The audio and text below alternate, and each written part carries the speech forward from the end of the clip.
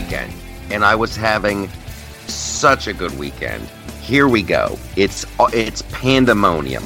It's pandemonium.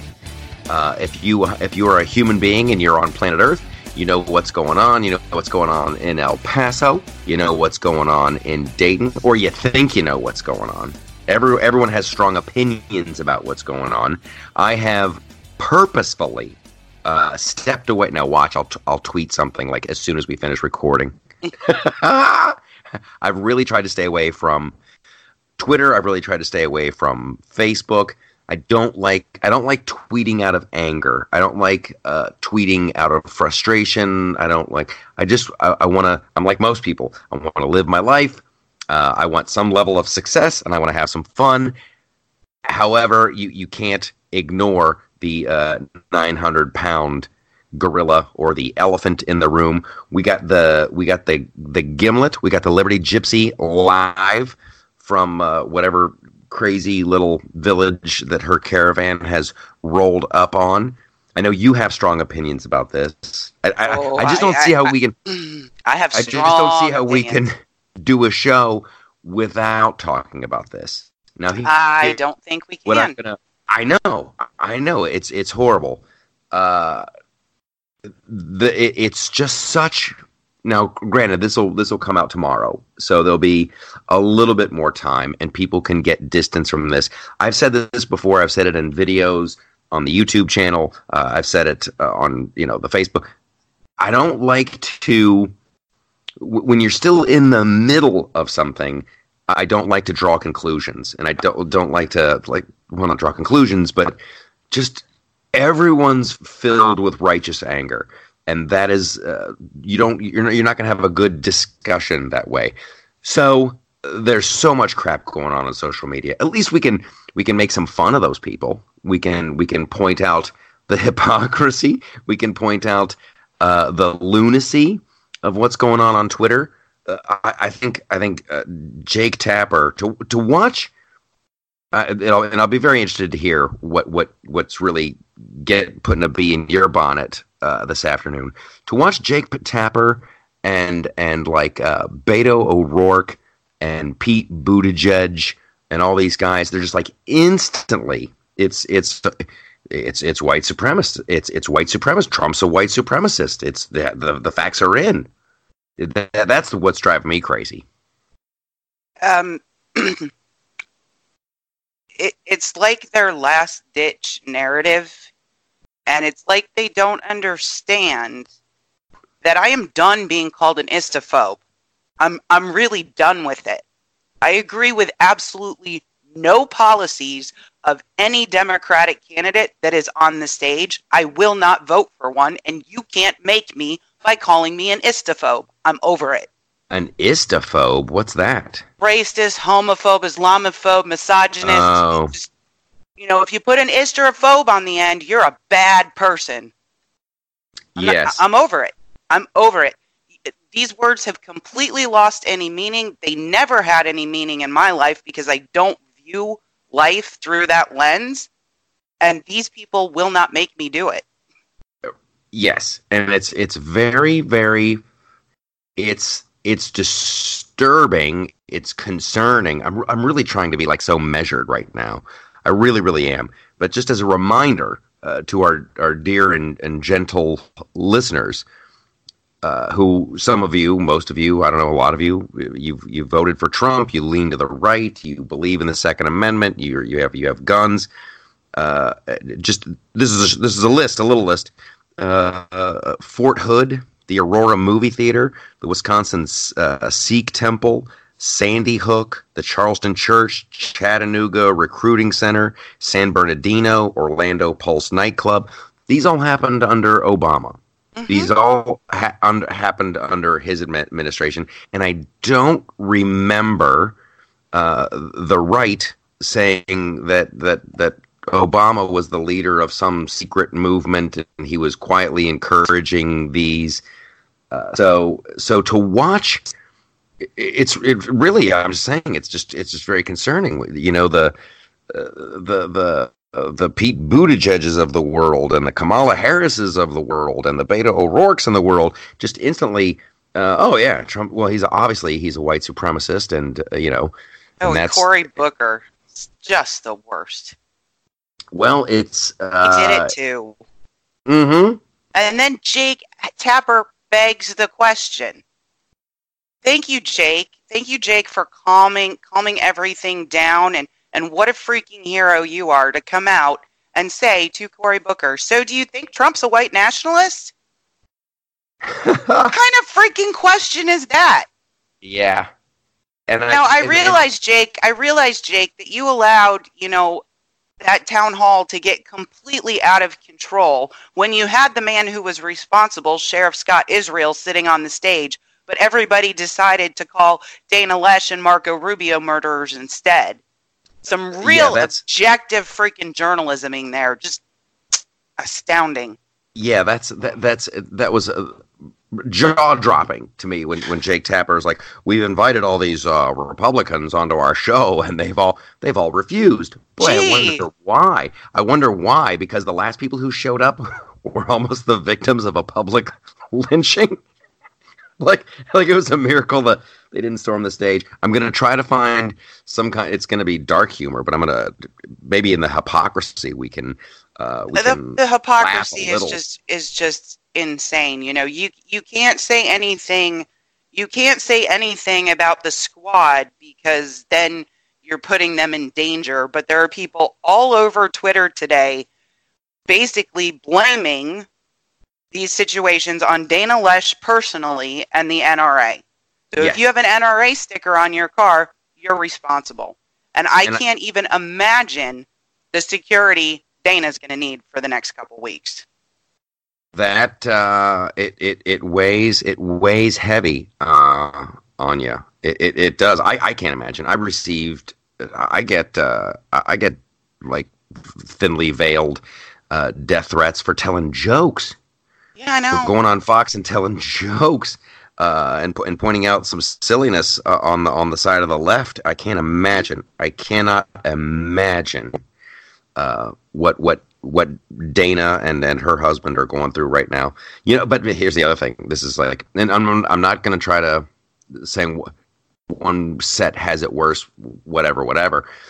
But who's got to be furious today? Like insanely, I would be so mad if one of my family members was the victim of gun violence in Chicago. That's what, like, Chicago never stops. It never stops. There were 7 people shot in a park last night. They didn't all die, so it's not considered a mass shooting. I might be speaking out of school. I think there were something like 12 in Chicago. 7 in one instance in a park. Right. It's just they got.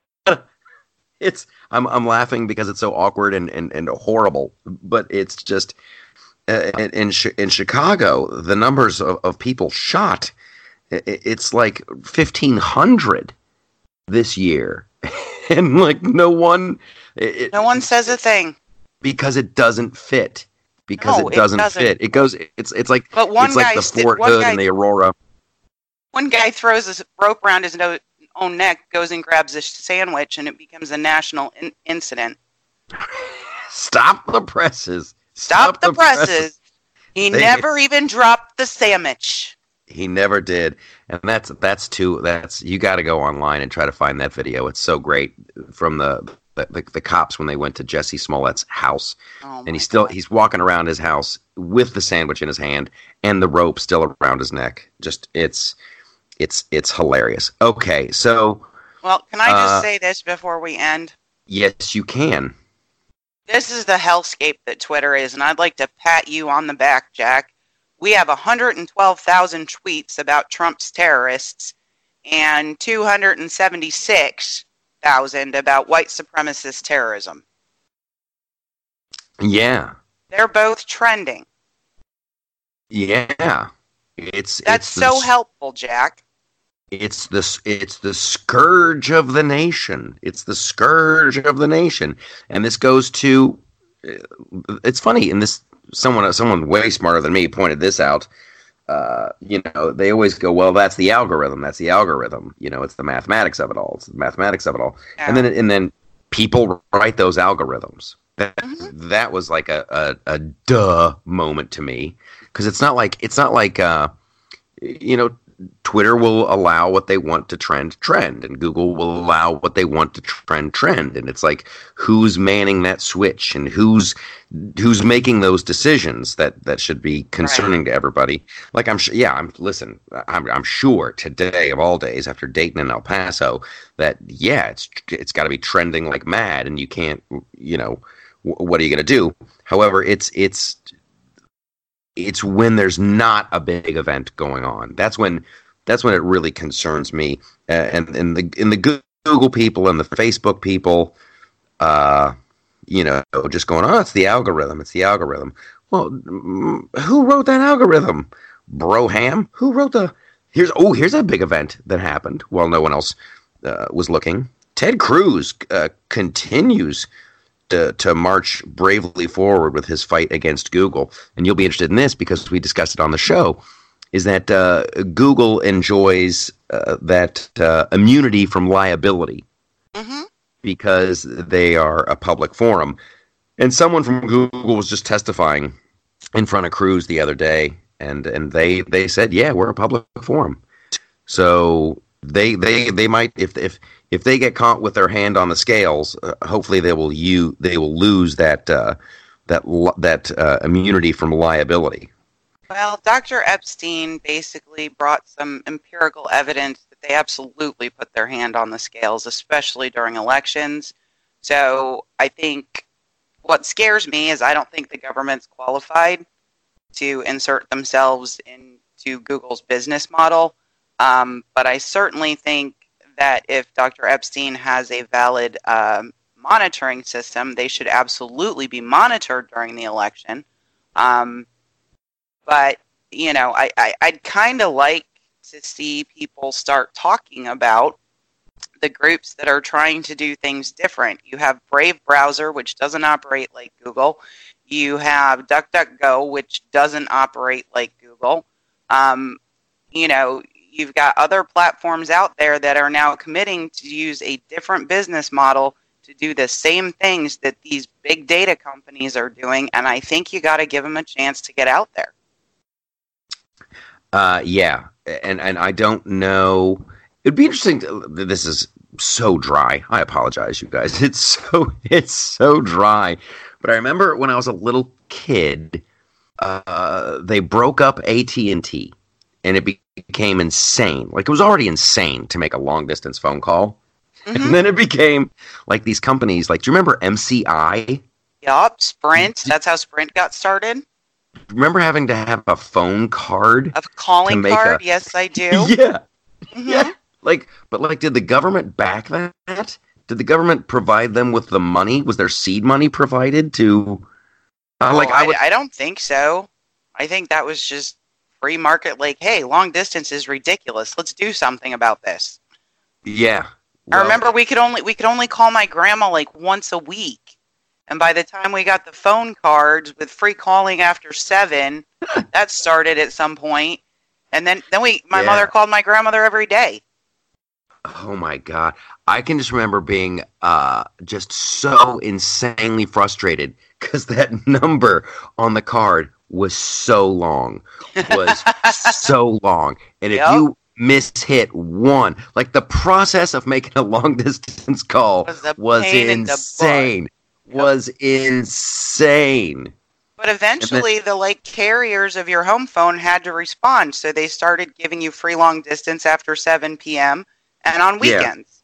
And then they invented this new thing, which everyone, I guess, is okay. I'm not okay with it, but it happened in 2000 when I came out to Los Angeles. They started inventing all these new area codes. Right. To force you into making a long distance call, even though it was literally across the street, right? 5 miles away, yeah, right, yeah. And then AT&T's like, hey, the problem is we're running out of phone numbers. There's so many people using phones, and then like mathematicians were chiming in, and it just fell on deaf ears. Mathematicians are like, there's no way they're even close. There's no way they're even close, right, to running out of phone numbers. But everybody just seemed like, okay, All right. Well, yeah, sure. I live in Studio City. Yeah, that should be a long distance call for Pasadena. That should be a long distance call. It's not like interstate calling. So, yeah, I just was wondering if the government stepped in to help out MCI back in the day. MCI, that was the other terrifying notification when you would like successfully call somebody, and then the voice would come over. You have 2 minutes left. You're like, you had to recharge your card. Okay, go ahead. Right? Go ahead. No, and I'll just say one phrase. Well, two phrases: AOL and MySpace. Yeah, I mean, they're not really. MySpace is essentially gone. Do you know anybody that still uses it? I'm telling you what. I just did a stand-up bit about this the other day. I thought I talked about this on the show. I got an email from MySpace.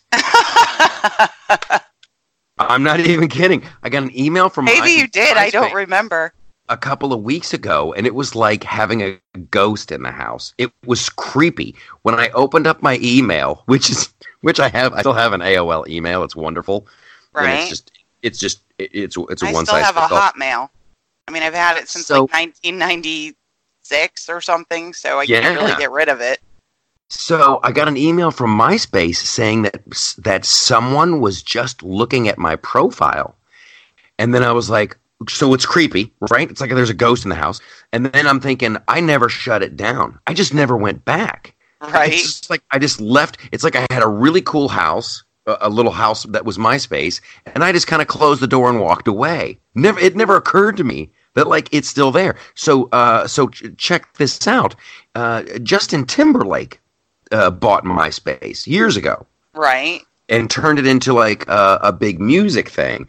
And then I forget there's some huge right-wing conspiracy here about some data files that were stored at MySpace. And MySpace just they got hacked. They got hacked. Their security was breached, and they lost all of this music. And it's funny, but I've actually I'm working on a bit about this on stage. But like, I kind of want to go back to MySpace. I'm not even kidding you.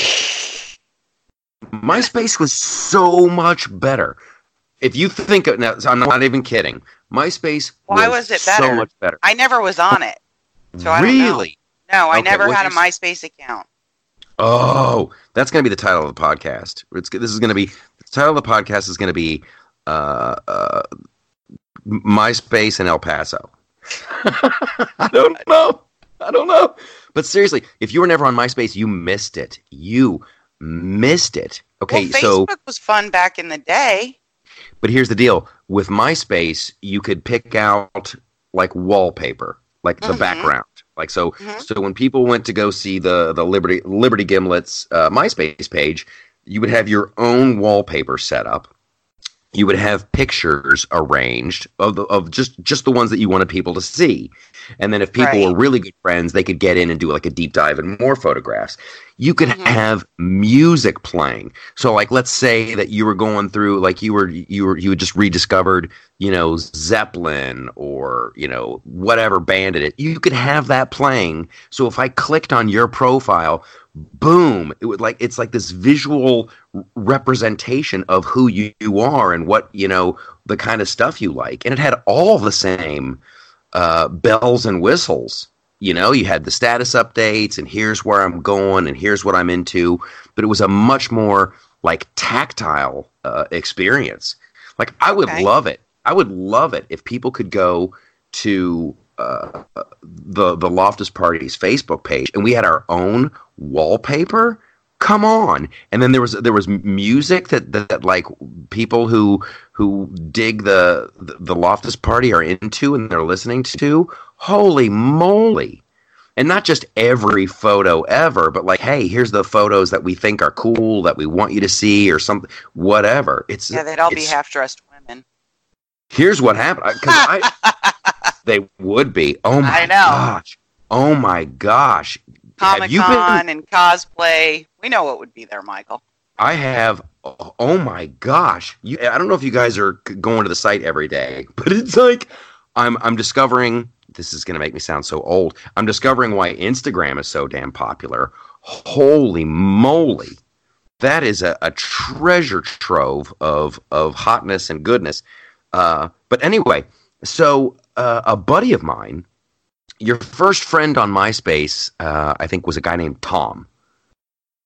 Was he like Jack or Zuck? Was he like the guy who made it? Oh, okay. Yeah. So he was friends with everybody. That's nice. Yeah, he was your first friend, Tom. Okay. And it was this guy like wearing a white shirt, and he's kind of looking over his shoulder at you like, oh, hey, there you are. My buddy, Chris, who I started stand-up with back in Columbus, he moved out to Los Angeles before me. Chris, very successful writer, very funny guy. I really like the dude. I should actually call him up. He was legit friends with Tom in real life. Like, those guys hung out together, they golfed together, and Tom sold MySpace at the very right time, right before Facebook came out. But it was definitely the superior platform. I couldn't believe Facebook was so lame to me. Well, and then this is just a little bit more history on MySpace. It was so easily hackable. I don't think the guy who invented it, Tom, really knew how it was getting big. It was just growing by leaps and bounds. Right. And Dane Cook. Dane Cook was one of the first dudes I'd ever heard of who just totally just leveraged it, because he was doing a lot of college time, and college kids were all over MySpace like white on rice, and just he had this huge following on MySpace, and like comedians quickly discovered that, like, oh, this is important, right. This social networking is important. So when I signed up with this management company, they bragged about what they could do in social media. So they legitimately, to prove what this company, the social media, just to prove that they could do what they could do, they're like, boom, we can flip a switch and we can give you 50,000 more friends on MySpace. And my first reaction was, yay, hooray. But then when I thought about it for a second, and this actually goes back to El Paso, something happens and you have this emotional reaction. You're like, oh, okay, I understand. And then you take a step back and you think about it and you're like, oh, I guess it's not so much. I'm like, what good is that going to do me? Like, right. It'll look like I have a bunch of people there, but they're not actual fans. They don't actually give a crap that I'm doing stand-up in Houston. They're not going to buy tickets to go see me in Denver. It's just a number. But there was every comic was just buying friends on MySpace. Look, and it just got out of hand. It got out of hand, and then it was like the porn girls. It was like a swarm of locusts. Just the porn girls were everywhere, and just every other friend request was just porn. Kind of like Twitter. Kind of like Twitter, and kind of like Facebook. Like, Facebook is insane now. Like, I think it's a lot harder to buy followers and friends on Facebook. Twitter, it's disgustingly easy. And I mean, for a while, I was getting a bunch of porn follows, which I just didn't understand at all. Yeah, I don't get it either. What about my profile would make you think I'm into that? Yeah. Yeah. I don't, and it's still out there. You can buy views on YouTube. You can buy, followers on Instagram. But what does it mean if it's not real? What does it mean? And I tell you, it's very funny, and I'll remind the audience of this. Like, Twitter is the shenanigans at Twitter, Facebook, and YouTube, all the social media. It's almost comical to watch. See, here's the deal. I'm confident that, like, the people who listen to this show, the people who go to theloftusparty.com, it's the real deal. They like what we're doing. They got their fingers crossed. They want us to be successful. They're helping out on Patreon. Everybody's doing their bit because they believe that there's, still goodness in the world, whatever. So I'm not going to go out and buy a bunch of, why would I buy a bunch of, fake followers? It doesn't do anything. But I wish. Well, I never really understood it either, but, I was so awful on Twitter today. I picked up like 75 followers. I'm sure they'll all be gone by morning. Oh, it's crazy. That's the shenanigans that I'm talking about. I'm re-following people that I have followed for years. It's crazy. Yep. I did Fox and Friends yesterday morning and picked up at least 100 new people on Twitter. And I'm like, okay, that's awesome. And then this morning, I have not tweeted.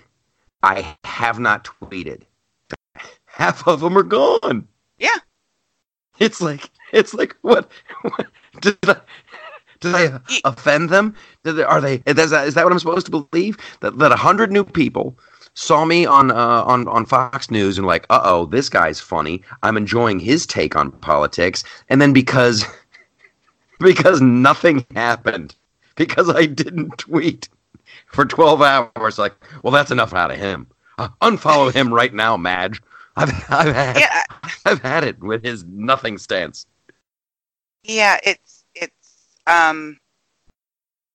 a little insane. I mean, I was stuck at one number within 50 or so for almost 2 years. I finally broke through thanks to the help of a friend, Lit a Bunny, and now I'm stuck at another number.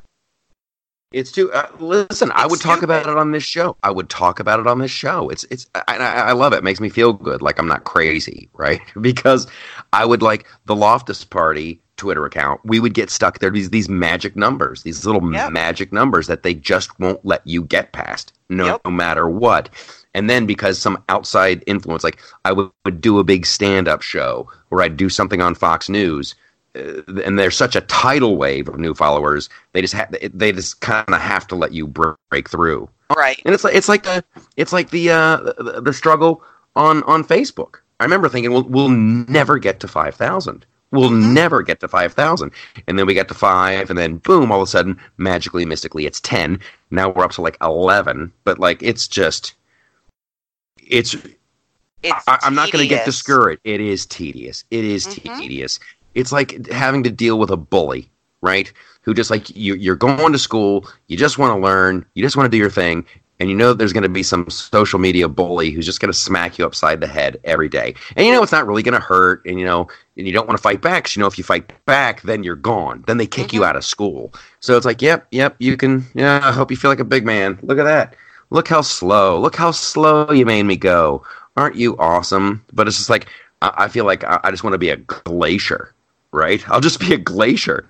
I move slow, but I never stop. I'm just going to keep inching forward.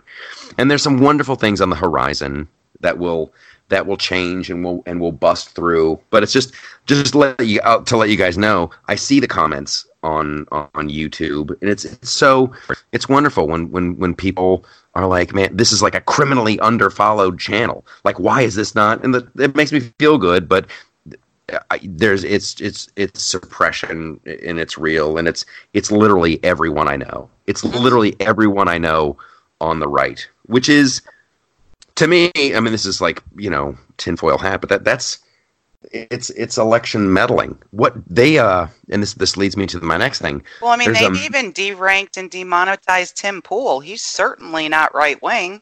He's an independent journalist. They've deranked and demonetized a bunch of independent journalists. A few of his videos are still monetized here and there, but a lot of times they're not.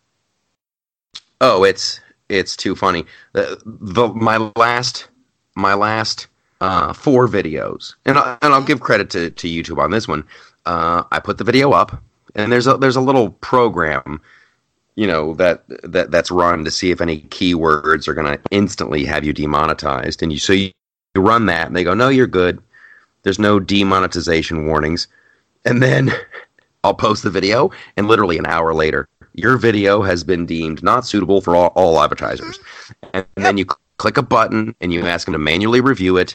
And then usually within 2 days, they come back and they go, oh, okay, sorry about that. Yeah, I guess but then all your view spike is over.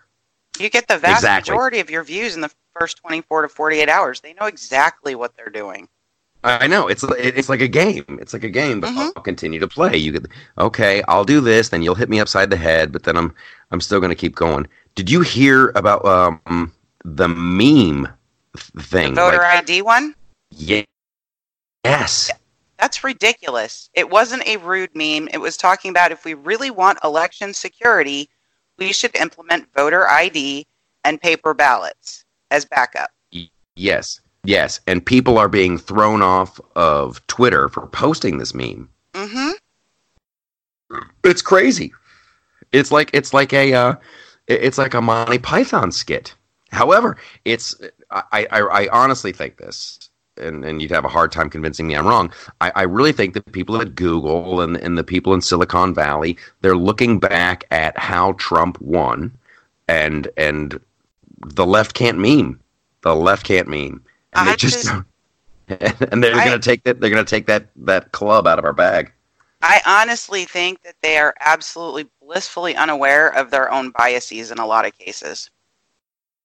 It's such wonderful hypocrisy. But they just don't even see it.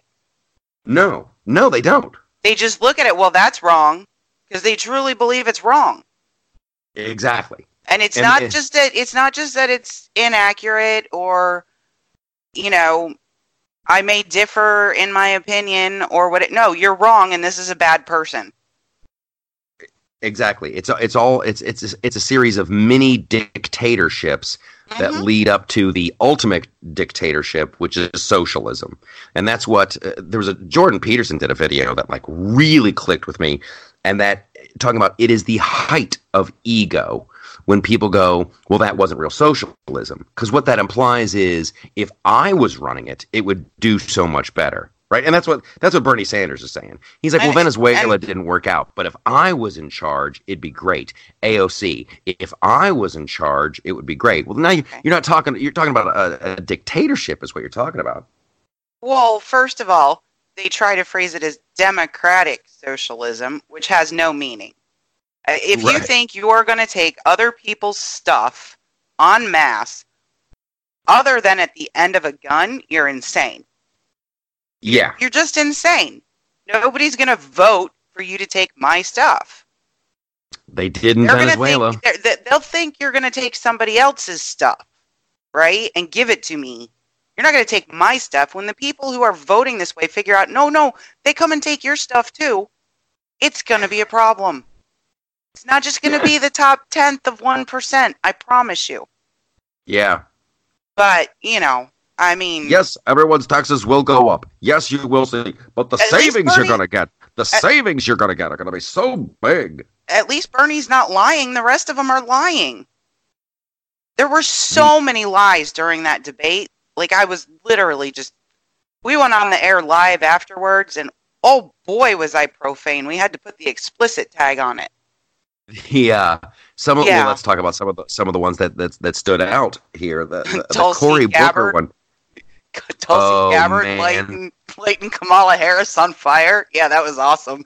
That was the best. That was the best. It's all true. But in terms of that was just so fantastic. I was live streaming the debate reaction with a buddy of mine from Whiskey Politics and another buddy of mine. There's a bunch of us over there. And when Tulsi was going after Kamala Harris, it was like I likened it to the game Mortal Kombat, right? Mortal Kombat, you'd come up with a series of moves that your opponent isn't ready for, and it's just you're landing every one. Boom, and it was boom, boom. Oh, just body blow, body blow, body blow. Did you see Kamala's face? She had no defense. She had nothing. No defense. Nothing, because it's all true. And then when you're thinking, you're sitting there thinking, Tulsi, finish her. Finish. Well, no. Then one of my buddies comes back and she goes, she's got this whole President Trump supports Al Qaeda. And you're like, what? What? Why did you hit that button? Why would you hit that? Like, are the president who literally ran? Who literally ran on? We got ISIS. tricked. Okay. Yes. He dropped the mother of all bombs. He destroyed ISIS. He ran on George Bush, got us into a bad war. He's literally trying to close our bases, and people on both sides are like, don't. Listen, Trump's not the dude supporting Al Qaeda. Good Lord, right. That was just that was a head scratcher. But you were saying your friend said what? Oh no, he created a little meme that was a certificate of death for Kamala Harris's presidential campaign. Cause of death, Tulsi Gabbard, second debate. Oh. I was like, yeah, pretty much. The other one that that I couldn't get over was Cory Booker. That was a great one. That was a real just like, what? When he's like, the reason Donald Trump is because between the black vote being suppressed and the Russians in Detroit, you're just like, what are you talking about, dude? What are you talking about? Just complete and total madness. But my favorite thing about the whole thing is they're going after Joe Biden, right? Because they have to, because he's the front runner. You know who they're attacking by proxy?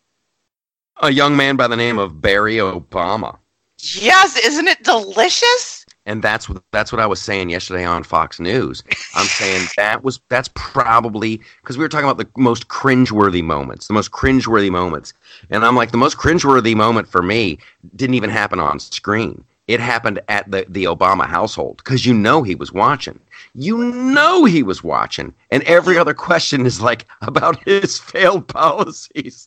Yeah, it's and like they just took sitting there going, "Are you kidding me? Are you kidding me?" Took his legacy and like shred. I mean, yeah. Like the only person he could legitimately endorse now is Joe Biden. Everybody else torched him. Well, and then poor Joe Biden. That was the other like super cringeworthy moment for me.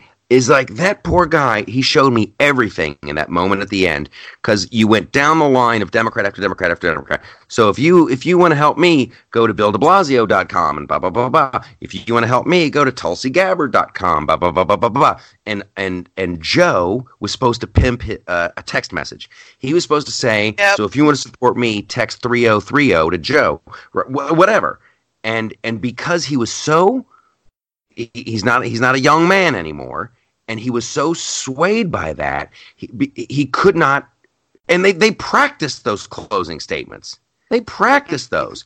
So in the heat of the moment, of just that little bit of pressure, he caved. He just folded like a deck chair. They're all saying .com. They're all saying I should do that too. And that was just like he talk about unfit. Like, if he's going to fold under that kind of pressure, how can you expect him to negotiate with any foreign entity that means us ill? I don't think he'll be able to stay focused. He can't stay focused to say text it. It was bad. It was really bad. No, there were so many the lies about the healthcare industry and insurance companies, and this is just one of those things where you just know too much stuff, right? Yeah. I mean, they were just outright lies. If you're on an employer-based plan or a union plan, right? Those plans are what we call self-insured. So the union or the company actually pays the claims. The only money the insurance company makes is in administrative fees. Yeah. They're not denying claims to increase their own profits. Yeah, and then it really was like chilling to me, very, very chilling when all these guys like, and then we'll decide how much money the pharmaceutical companies can make. We'll decide. We will set the price. And I'm like, so let's just stop making let's just stop making drug advances. That sounds great. Because the only other country that really does that, it's Israel. Yeah. All the new drugs come out of Israel or the United States. Yeah, it's that ain't the answer. And the thing that like no one seems to talk about with like, so you break your leg or something happens, you go to the hospital, and then the hospital just says, okay, that'll be $250,000, and you never get an itemized bill.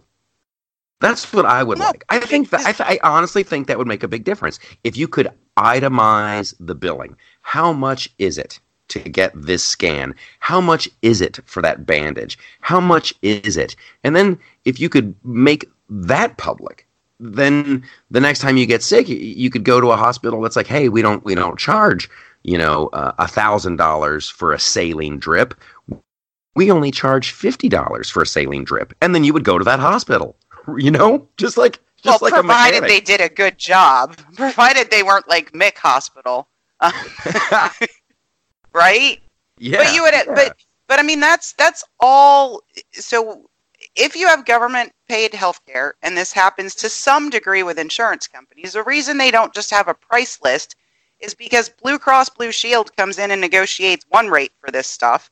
Aetna comes in and negotiates another rate for this stuff, and they all have leverage based on their number of subscribers, right? Yes. And then Medicare and Medicaid come in and negotiate their stuff, right? So it's not just one price list. It never has been.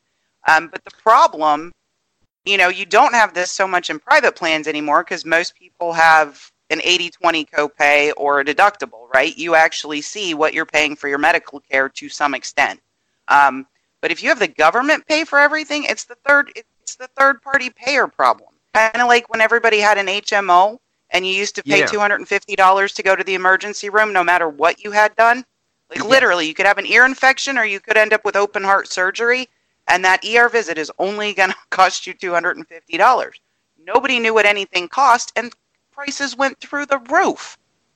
Yeah. And then whenever you have the government footing the bill, it's amazing how expensive everything gets. It's amazing because people perceive it as this bottomless pit of money. That's like you look at the NASA and their $25,000 screwdrivers and whatever, and you look at that's always the way. If people honestly think that the government will pay for it. Well, first of all, it's your money, and second of all, it's the prices will go through the roof. The prices will go through the roof, and then you'll have the government step in, and then they'll say, "Well, this is the amount of money you're allowed to charge for that." And then they'll go, "Wow, we did that in this sector. Let's do it in that sector too." Mm-hmm. And then they'll just put the clamp down on greed as they want to define greed, and then it's the end of our society. It's not a slippery slope anymore. We are on the slope, and we are sliding. It is super crazy. And when you see these candidates on stage, just saying this so cavalierly, they're just saying it so cavalierly. It's funny and terrifying all at the same moment. Well, which leads. Go ahead. You can lead wherever you want because I just saw something about the first human monkey chimera. Oh, yeah. Did you see that? It might be chimera, but chimera. I don't know how it's pronounced, but they're basically mixing human and monkey cells together. They did it. They did it. And thankfully, they aborted it. They didn't let it develop. But yeah, they can do it. I don't know what their reasoning was for doing it. Well, they're saying that they want to be able to. There's a shortage of organs for transplant, so they think that they can actually grow organs inside the animals to give to the humans. So, I mean, you're going to kill the animal? I mean, that has this is one of the reasons. Oh, my God, this is terrible. This is one of the reasons I enjoy science fiction. It really is. Because science fiction authors, they think about this kind of stuff, and they've been calling it accurately for years and years and years. Do you remember the movie The Island with Ewan McGregor? No, never saw it. It was a science fiction movie. I think it was based on a short story or a novel of some kind. It's these people who live on an island, and then if you're lucky enough and you do everything right, you get to go live in paradise, and you get a ticket for the boat ride that takes you to paradise. And Ewan McGregor falls in love with this girl, and I think she gets the winning ticket. He wants to go with her. He's going to go on the boat ride, and then he discovers there is no boat ride. It's a death camp, and what they are on the island is they're all clones. And what you do if you're rich enough and you're on the mainland, you clone yourself so you can have an organ donor. And when your body starts to finally fail, you just call up the island like, "Hey, tell them he won the lottery." Put them on the air quote boat and just harvest the organs that I need. So that's all they were. They were just like living on an organ farm. It's like that's like Ew. It's Planet of the Apes. Can you imagine? Like if China, whoever these scientists are, they go forward and they start making these half man, half monkeys, and they're just raising them for their organs, and then one of them, we'll call him Caesar for lack of a better name, realizes, holy crap, this is problematic. We're just organ donors. Then they get all their little half people half monkey friends together and they start a war, and then you've got a battle for Planet of the Apes. It's just, oh my goodness. it's not. Listen, H.G. Wells, my man H.G. Wells, War of the Worlds, The Time Machine, that guy, a big time futurist, and would give a lot of thought to this. He was very depressed at the end. Because he saw this technology. He saw computers on the horizon. It was all hypothetical to him back in the day, but he saw it, and he's like, there's no way around this. There's no way around it. There's no way under. There really isn't. There's no way over. Technology will be our undoing. It will be our undoing.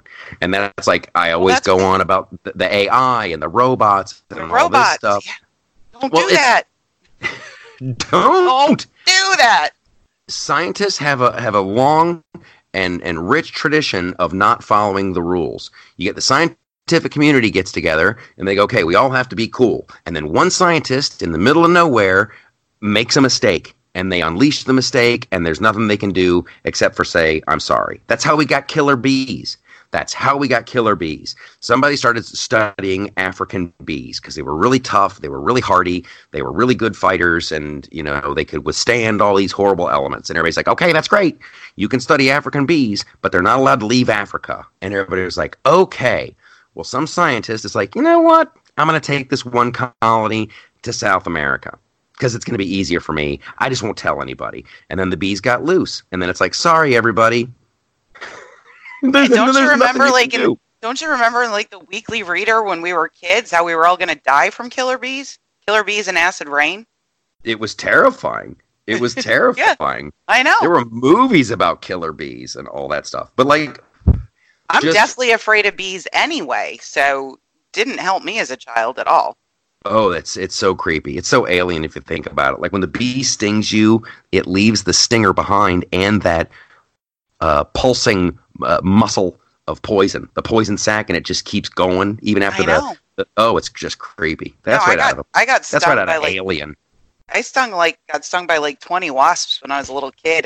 I stepped on a ground nest when we were picking raspberries and stuff, and yeah, I came home with them still stuck to me. My mother dumped my little self into a bathtub full of baking soda and water. Yeah, it was not fun.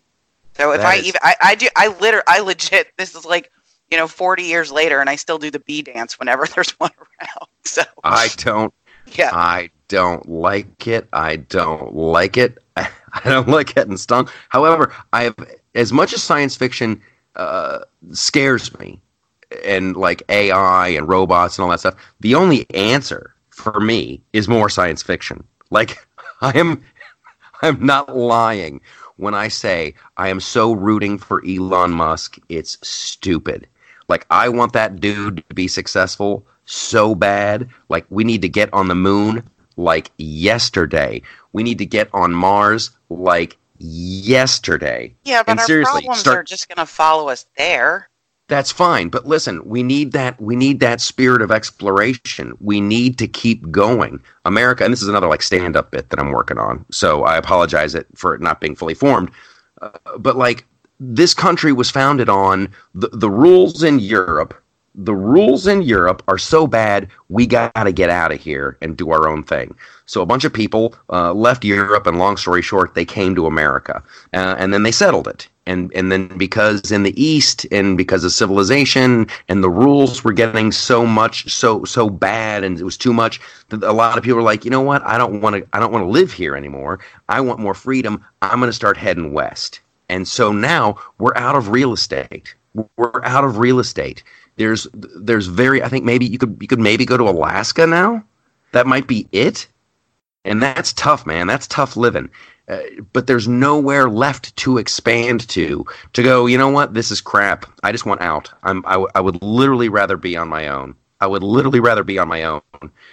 And that might be part of like why we have a big homeless problem too, because there's been homeless people since there's been civilization.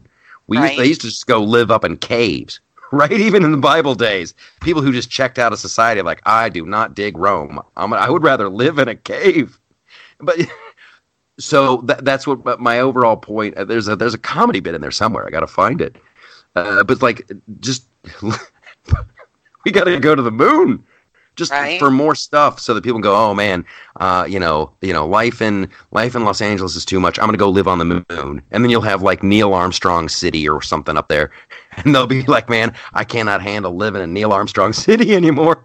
I'm going to Mars, and then hopefully we'll go on to like Europa and the moons of Jupiter, and then the side benefit is if some wingnut in Iran does go bonkers, or if North Korea does go bonkers, you'll still have pockets of humanity left on other planets that they can go, okay, well, the Earth is ruined. We have to live up here on our own for the next couple hundred years before it's safe enough to go back. And there's your movie. There's your movie. The people who have to come back to America. Ooh, and you know what happens? The half people, half monkeys got loose, and they're running. Well, that's Planet of the Apes. Damn it. That literally is Planet of the Apes. But it's gloom and doom. You got to find your joy where you can get it. You got to carve out your little pockets of happiness. And that's what I'm trying to do with the website. It's literally you just got to find your joy where you can grab it. I put up a song the other day, and I want to encourage people to do this. Put up music that you like. And this actually goes back to the whole MySpace of it all. It's like there's this band, Spoon. I don't think many people have heard of them. And talk about a criminally underrated band. These guys, just great song after great song after great song. And I just found another one that they had, but it's from like 2017. It's like I'm years behind when it comes to new music. So I just posted the video of it on the website, and I'm encouraging people, hey, if there's something that you dig, I want to help. I want to help out small bands. These guys are in the same boat that I am. They're in the same boat. Like if you're in a successful band now, the only way to make money is on the road, and by touring. So at least I can try to turn people on to them. If you know a small band, put it up on the website. You guys sign in and do that thing.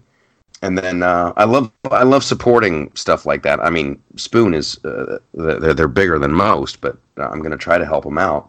And just like the guy with the Trump 2020 pouches.com, go check out that video. I finally made a video for that, and I got a link. You can get a Trump 2020 pouch. I haven't pimped that at all this show. These things are amazing. I'm really happy with this. If you have a gun safe, they make these little bricks out of it's clay, it's salt, it's pulverized corn cob, and a little bit of soap to give it like a fresh scent. But one of these things does like 60 cubic feet. If you have a gun safe, or I don't know, whatever, it just takes the moisture right out of the air. It's fantastic. Trump2020pouches.com. So I want to help those guys out. I want to help Spoon out. I've been posting some amazing pictures. Oh my goodness. The list just goes on and on and on. I like the Instagram. Are you even on Instagram? No. Really? I have no reason to be on Instagram. Other than it's where everything's happening. It's like, actually there was a study out recently about how bad Instagram is for teenage girls. Well, it's not reality, that's for sure, and that's the thing I think that's hard for people.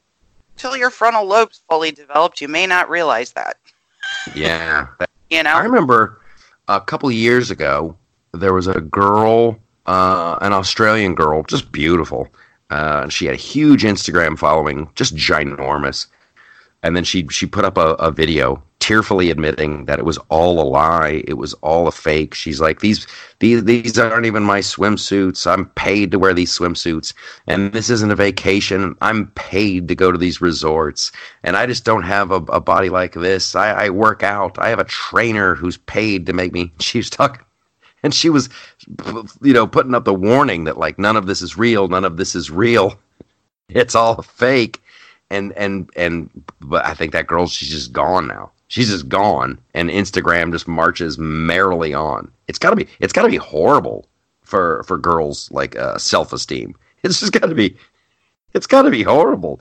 I look at people's lives, people I know, and it makes me like green with envy. But like, what are you gonna do? I mean, they're super wealthy and they do have fantastic lives. That's the one that really hurts. When it's friends of yours on Instagram and you know they're not lying. Right? It's the one where you're like, yeah.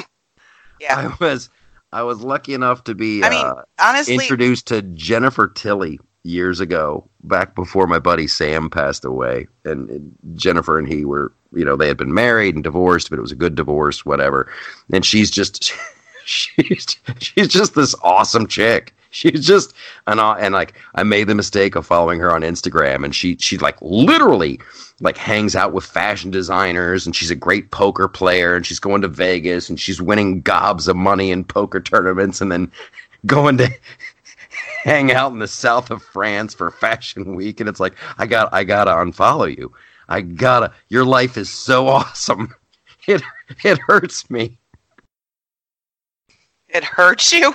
It does. It's like she's just, her life is one huge, grand, seemingly wonderful adventure of just wonderful thing. If she's not going to some fashion thing, she's hanging out in New York, doing some other wonderful thing, eating the best food, hanging out with the most beautiful, interesting people, and then she'll go play in a poker tournament, and she's winning gobs of money, and then her boyfriend is also a professional poker player, and it's too much. I had to unfollow. Damn you, Jennifer. And then she's a wonderful person. That's the other thing. She's like she's sincerely a really nice person and a lot of fun. Whatever. But yeah, Instagram is full of fakes and phonies and frauds. For the most part. 90%, I would say.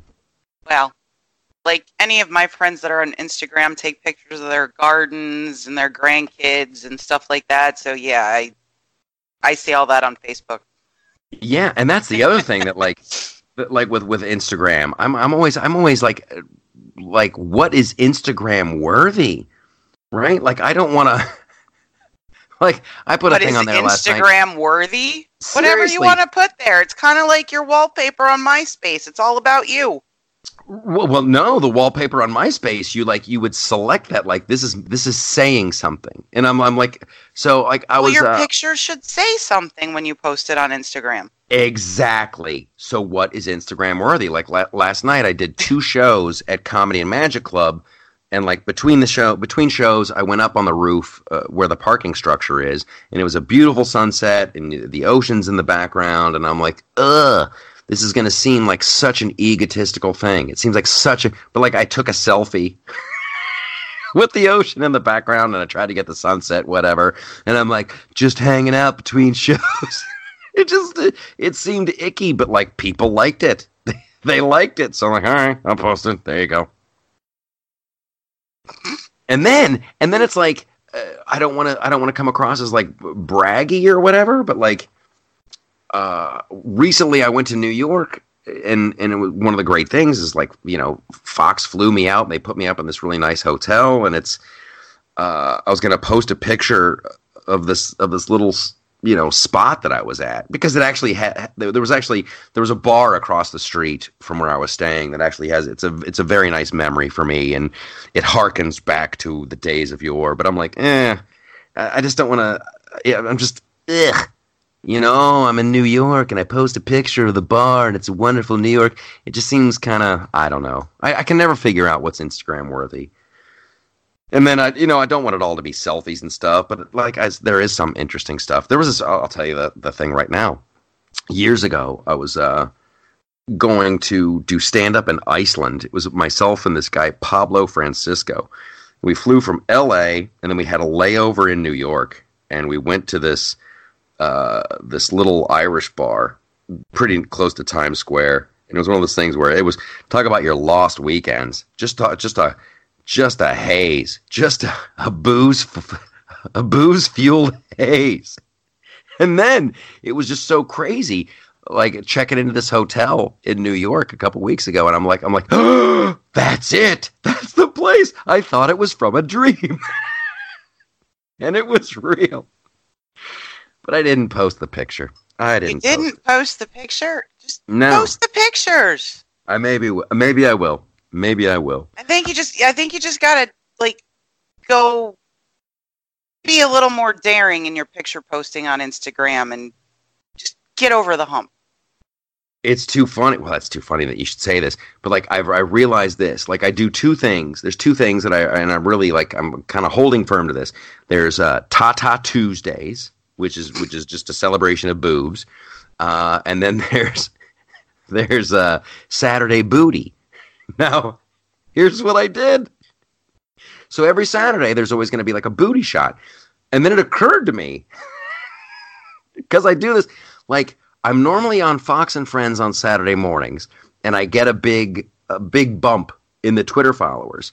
And then, the first tweet they see, out of me is a picture of some girl's butt on Saturday night. So I thought, well, maybe that's why.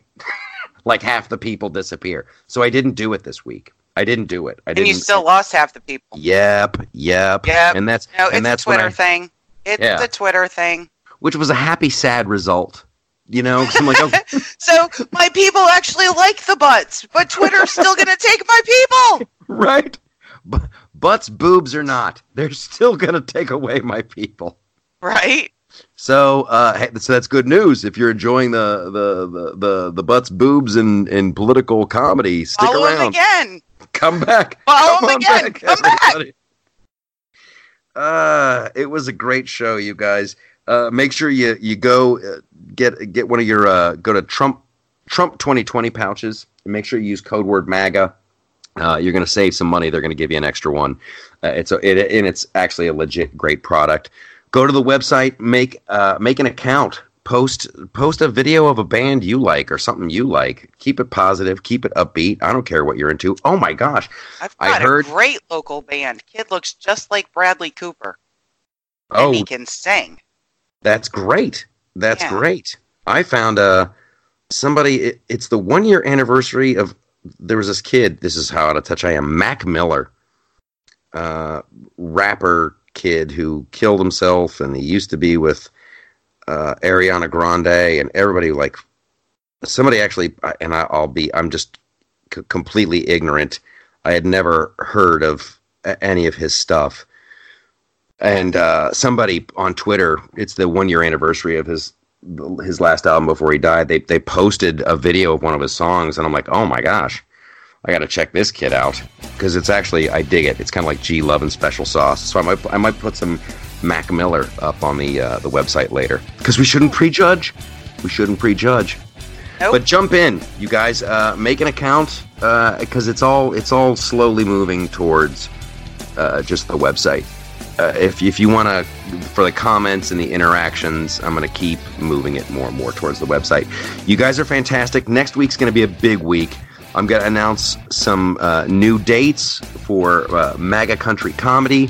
I got something else that I'm going to talk about in terms of that and local stand-up and blah, blah, blah. It's all good. So for the Liberty Gimlet and myself, go enjoy the rest of your week. God bless you.